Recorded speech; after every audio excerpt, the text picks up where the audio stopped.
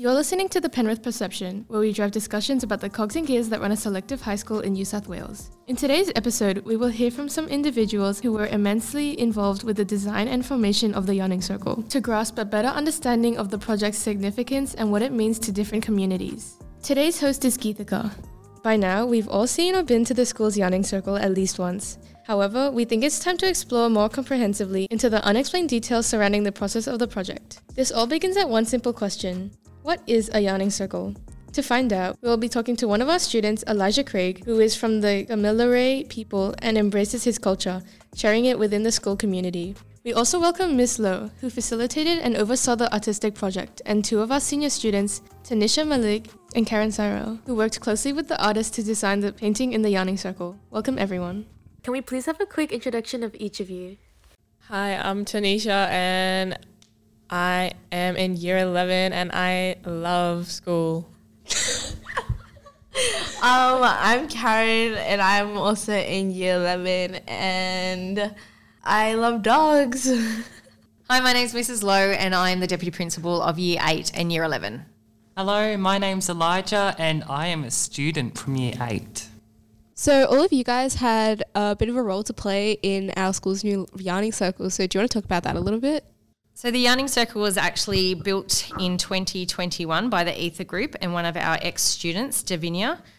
The garden has all been designed in and around river rocks and different mulches and sandstone from the area. This year, in 2022, the student cohort and the student body were involved in a artwork which would accompany the Yarning Circle, and it helped to tell the story around a Yarning Circle. That's really cool. So what even is a Yarning Circle for those who don't know? A Yarning Circle is really just a place to share ideas and tell stories. It's a place where students can connect and collaborate together. Okay, so with all the work that went into the Yarning Circle, between organising it, painting it, and all the work that the students put into it, what was everyone's experiences with the Yarning Circle, the challenges and the fun parts and maybe some of the not so fun parts that went into the creation of it?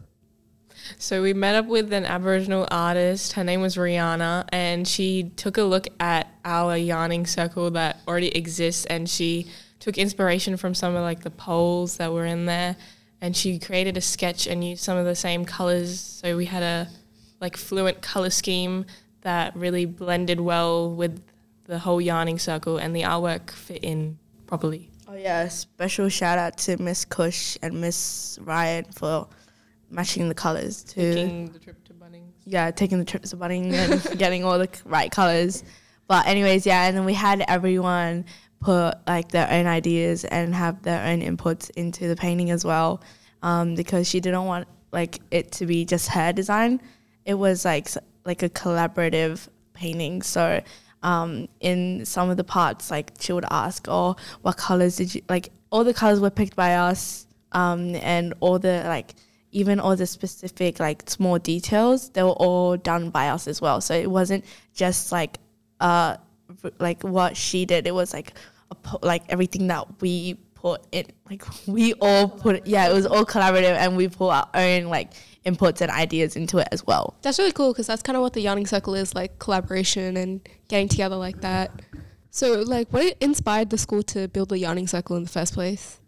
I think, as Elijah said too, it's about having that connection. So having so many different cultural backgrounds within our school, it's about that collaboration and coming together and being able to have a talk or have a yarn and have a discussion, creating a space where people can share their ideas and their opinions without judgment and feeling included, especially considering we are lots of different races and we've got lots of different nationalities within our school, and all being able to come together. So that was symbolic in the painting as well, with the different colours and the different sizes.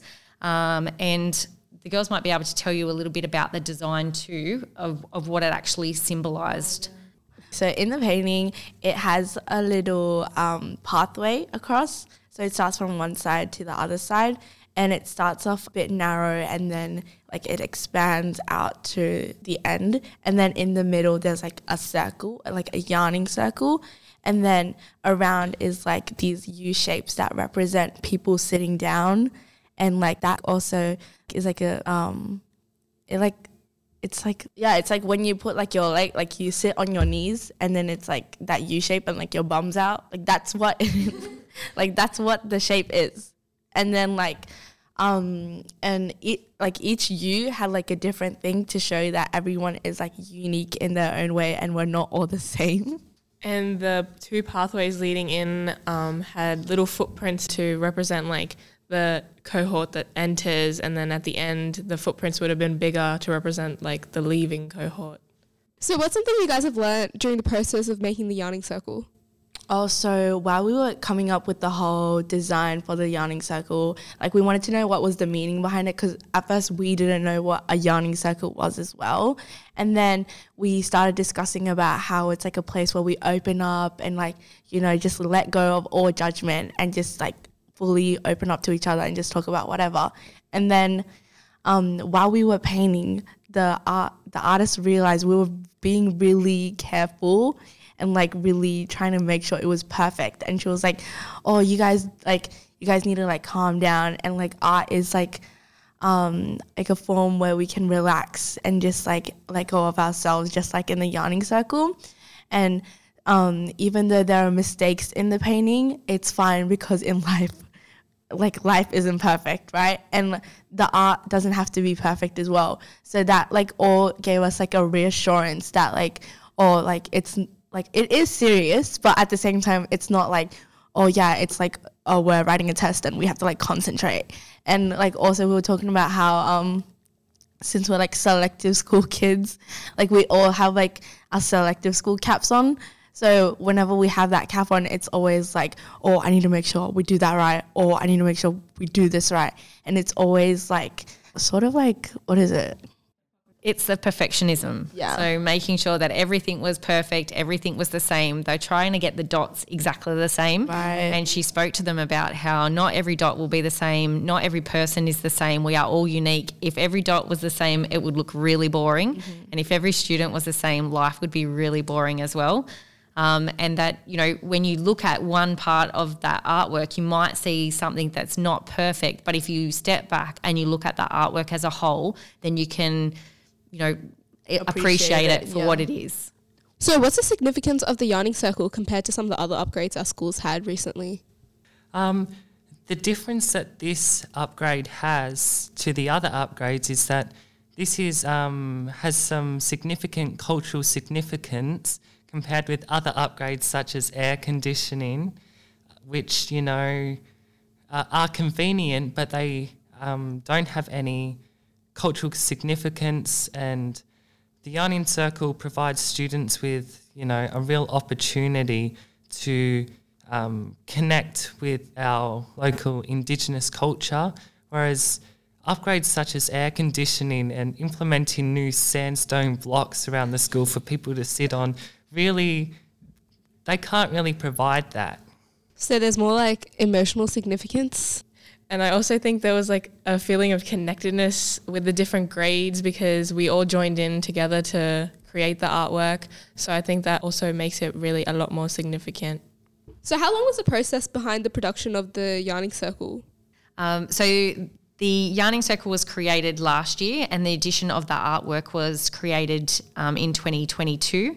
The process started with a meeting with students and collaborating around ideas of how we could celebrate NAIDOC Week for 2022. The Aboriginal artist came in and she met with the students around design, and then came back over a 2-week period to create the design and to paint. And then there's also room for additions. So the footprints need to be added in, and there's also a lot of blank space which can be added to each year, so that every cohort coming in feel like they are a part of that process and that they're connected to the space as well.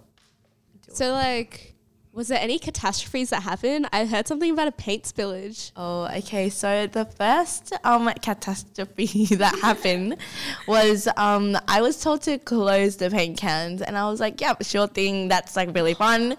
Just like smash them down. So I just you know, put the all the lids on top, and then was waiting to just like smash all of them together.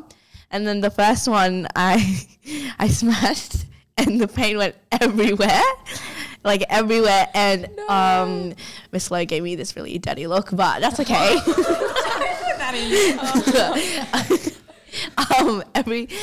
Everyone was kind of shook and kind of didn't know what to say because this is a selective school. They thought we would think things through, but honestly, like that wasn't in the thought process. But and you know how before we said life isn't perfect and the painting doesn't have to be perfect, so we let that be part of the painting.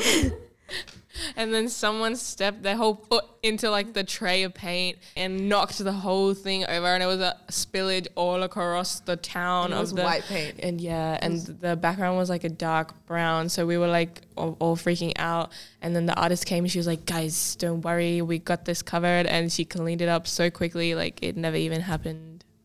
So she mentioned that in life mistakes happen, and you know, you can always go back and fix that, or you can go back and correct it, and you can make little touch-ups to make sure that, you know, you're happy with the outcome, but just to go with things and not to, you know, not to stop. Like and it's not not the end of the world. Yeah.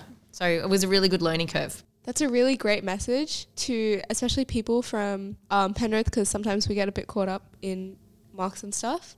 But it's just really great to maybe step back and take a look at the bigger picture sometimes. And on that note, we're going to wrap up this episode. Thanks for having us. Woohoo, bye. That's it for today's episode of the Penrith Perception. We hope you enjoyed the inspiring words of your community. Thank you so much to everyone who shared their experiences and words. That about wraps up our discussion today, so thank you for listening. We'll catch you in the next episode. Thank you so much for listening to this episode of the Penrith Perception, a podcast made by the Multimedia Leaders. To support us and be notified when new episodes are released, feel free to follow us on Spotify. You can also find us on Instagram at The Penrith Perception for more news and upcoming episodes.